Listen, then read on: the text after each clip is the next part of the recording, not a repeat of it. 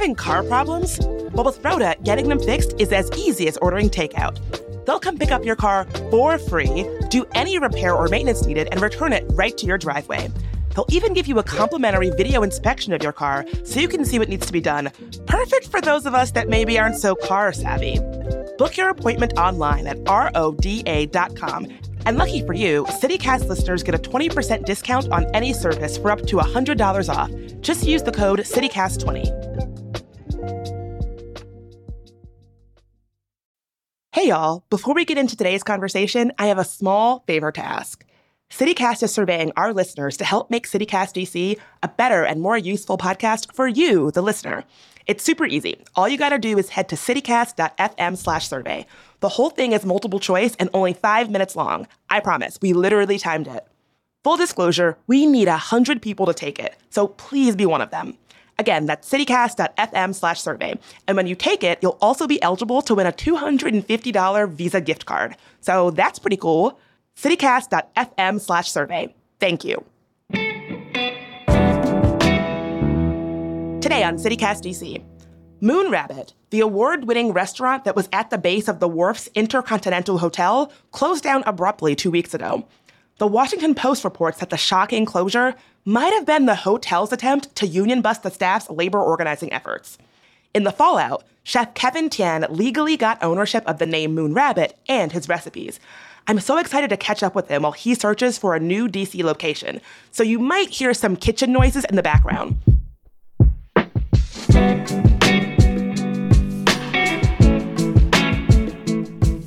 Today is Monday, June 5th. I'm Bridget Todd, and here's what DC is talking about.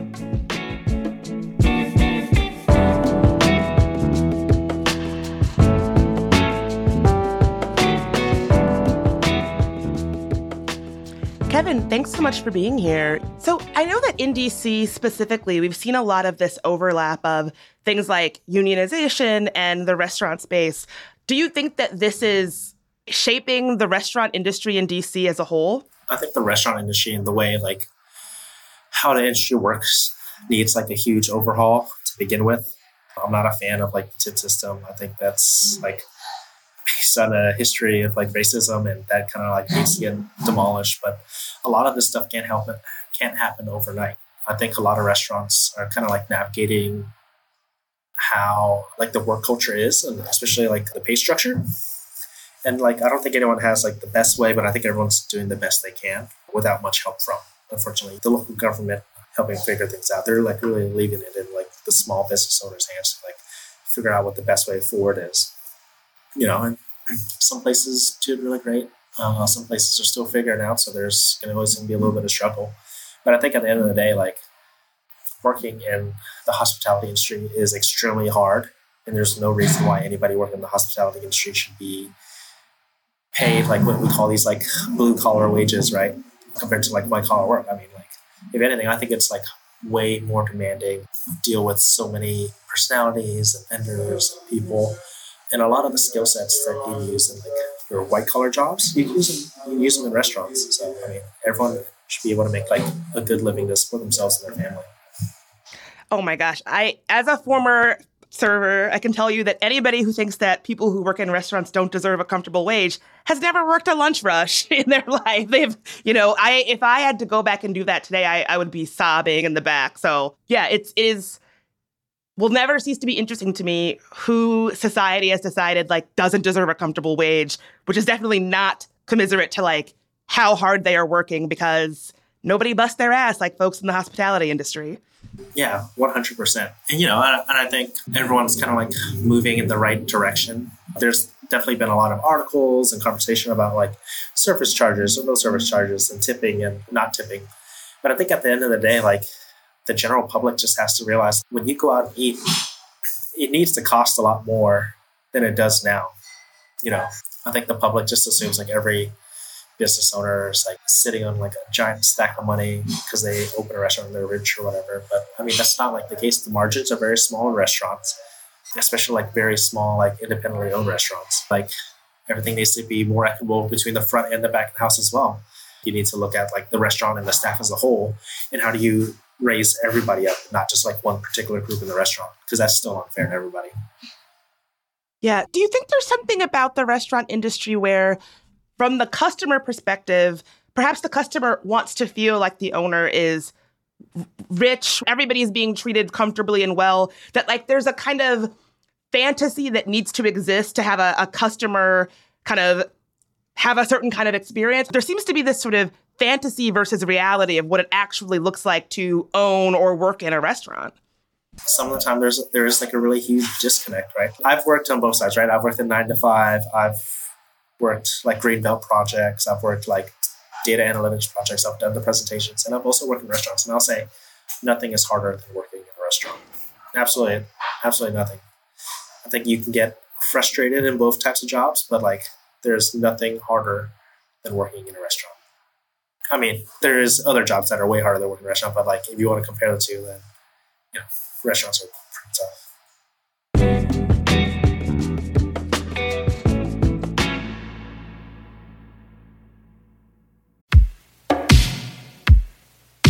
When was the last time you went to the theater? Well, we have a new show for you to check out.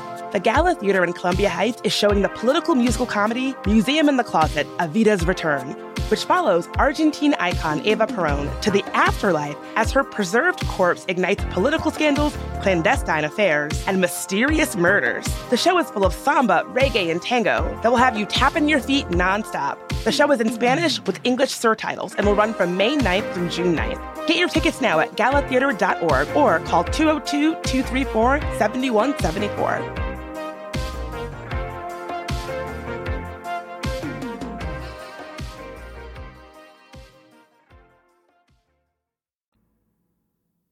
You are now the official owner of Moon Rabbit. Can you tell us a bit about what might be next for the restaurant and how you're envisioning things?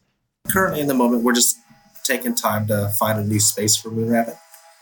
I've been visiting a couple of restaurant sites, which all have like its own like pros and cons. But in finding a new home, we just want to find a space that is not just perfect for like me and the team, but kind of like great for the community. Moon Rabbit became a space like that's more than just dining. Especially in the past year, we became a space for our community to gather, specifically the AAPI community. So I want to continue finding a home that kind of like meets those needs. That sounds awesome. Are there parts of town or parts of the city that you would like that to be, or that feel right for you? I would say there's like no particular part of town, but accessibility is like a big thing for me, right? I think for like good food, everyone's like willing to travel, but I definitely want to be somewhere central. As you approach this search, are there things you're looking for in terms of the space itself? Like the old Moon Rabbit was in a hotel. Plenty of restaurant spaces are in residential buildings at the bottom of them. Are there pros and cons to sort of having it be a standalone storefront versus a storefront that's in a mixed-use building? For me, not particularly. I'm very open, and I want to be as open as I can right now when exploring the different opportunities. So I'm really just kind of seeing what's out there. But I love like the neighborhood vibe. Himitsu was very neighborhood. Emily's before COVID was like a very neighborhood vibe. And I would love to go back to that.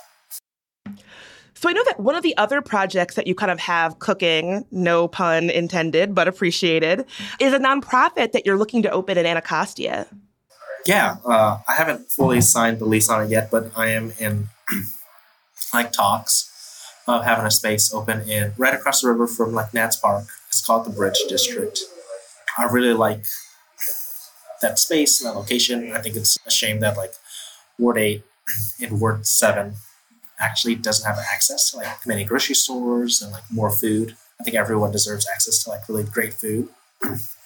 So for me, I'm kind of like fleshing out a business model to where like a lot of the stuff that you would prepare during the day, whether it's like stocks and sauces and like butchery, we would be able to provide that in like a grocery format as well. But also we'd use the same products to create like a restaurant for like lunch and dinner, right? At a very like affordable like price for everybody. And that way you can eat local, you can eat healthy, and we're there for everyone. Where did the inspiration for this idea come from? Like what inspired you to want to create something that's so accessible in Anacostia? I think over the years, I've been like focusing a lot of like my culinary career about like through community work and activism and different nonprofits. And I just wanted to continue that as far as like the neighborhood goes. there's literally a grocery store everywhere except for there. So that was kind of like the big reason for me to go there. I'm not the person that would like ever open a restaurant like downtown. That's just like not me. Like I was saying earlier, very like neighborhood and community oriented. That's just kind of like the vibe. I don't like being stuffy. Yeah, we've done interviews about the specific experience of going downtown just to go to a restaurant and then going back home, and how oftentimes in that experience, there aren't many people who live downtown because it's not really that livable. And it's a different experience when you're going to your neighborhood spot. You're walking over to this place that you go to all the time it feels like it's of the community. Is that really is that kind of what you're going for when you think about restaurant spaces? Yeah, I think for me, like, I think there's a lot of restaurants where people would go to like once every couple months or like once a year for a special occasion. Like, I want our restaurant. Yeah, you can come to our restaurant for a special occasion, but I'd love to see you every week, right? Like, hey, I'm working on this new dish. Come try it out. Let me know what you think. Like, I love like talking to all our guests when they come in. And I think that's just like more of my style. I just like connecting with people. I think like the connection with food and people is like so important. And like food is such like a great connector to like others. And I want to continue kind of doing that. Something that I find so interesting about your background is that you didn't necessarily have formal training. You didn't go to culinary school, and you were in DC working in like a pretty, quote, typical DC job before getting into the restaurant space. Is that right? Yeah, correct. I didn't go to culinary school. I have like a finance degree. And then I also have like a master's in statistics. Went to pay for school. I always worked in restaurants. And then I moved to DC to do the 9 to 5. But I also worked in restaurants at the same time, like on the weekends, because I couldn't get away from it. It's something about the restaurant industry that I really love. And then one day I just decided to make like the full-time jump into restaurants. I did it when I was a lot younger. And I said, if I'm going to do it, I should do it while I'm in like my mid-20s. And if it doesn't work out, I can always go back and like do the 9 to 5. But it was something I had to do. What did your family think of that jump? Oh, everyone was probably scratching their head and wondering why I would give up. Like, I had a great job. It was like, I was making 6 digits, had a company car, had like the 401k, kind of like everything you'd want in a 9 to 5. But it wasn't something I was like necessarily like passionate about. I can only go into the office and look at a computer screen so much before I kind of like went stir crazy. But I just love food. Food has been such a big part of my life, like growing up, right? Like it's always in the kitchen with family members, like doing like Sunday suppers. It's always a way to gather like your friends together and like share experiences. And I just wanted to continue like being around that kind of atmosphere. What is the food scene in DC like specifically? Coming from California and then opening a restaurant in DC, are there things that are particular to the DC's food scene that make it a place where you want to be? I moved to DC back in 2013. And I think the food scene was very different back then. There were a couple chefs that kind of like really controlled the food scene. Jose Andres, Michelle Richard, Richard Sandoval. And I think ever since 2013, the food scene has gotten like very diverse. I think, everyone had their neighborhoods where you go for like Ethiopian food, you always go to Falls Church for Vietnamese food. But I think you're seeing like a new generation of chefs, especially in the past like 5 years. They're cooking food that's very representative of like them and their like story. From Chef Angel at Anjou to you see Chef Paula Velez doing amazing stuff with her baking and pastries to, Michael Rafidi at Albi. I think it's like really great to see everything like actually change. Because for me, I think that food scene is more reflective of what like the food scene in America is than I guess whatever you see on House of Cards that everyone's eating. They're probably just eating like steak and potatoes on House of Cards. Yeah, Frank's barbecue spot. Yeah, for sure. What other exciting things do you have coming down the timeline for you? Right now, I'm going into 2 food halls. One is in the Heights in Chevy Chase with a concept called Doki Doki Sushi. And then I'm opening up like an Asian American barbecue spot at the Bryant Street Food Hall off of Rhode Island Metro called Doki Doki Barbecue. And I'm doing that in partnership with my friend Judy Beltrano. We met at Momofuku like years ago, like maybe 8 years ago, and we've always worked together. And, I couldn't imagine like working with anybody else. So we're very excited to go into these food halls together and see where it takes us. Kevin, is there anything that I did not ask you that you want to make sure gets included in this conversation? I think I saw someone out there started like a GoFundMe for our Moon Rabbit staff. I think maybe if you guys could share the link, I encourage people to continue to support the staff through the GoFundMe. And then just keep a lookout on what we're all going to do next. Thanks so much for being here, Kevin. I appreciate it. Yeah, of course. And before you go, here's some quick news. The National Park Service has just approved a plan to rebuild the walkway around the tidal basin 5 feet higher because of rising sea levels. Already, portions of the walkway frequently flood twice a day at high tide, causing erosion and harming our beloved cherry trees. NPS also plans to build seawalls in a way that they can be raised up even more if needed. Meanwhile, a group of 100 DC fire and EMS employees are suing the city for $100 million, saying it illegally deprived them of earned retirement benefits. They allege that after decades of service, they received almost no retirement benefits, and that the money was illegally used to purchase equipment instead. And lastly, elementary school teachers in Alexandria might be asked to work at multiple schools next year because of staffing shortages. Specifically, encore teachers of subjects like gym, music, and art are being asked to fill in at higher enrollment schools with more demand. Teachers opposed the change at a school board meeting last week, saying it's the worst thing that we can do for staff retention.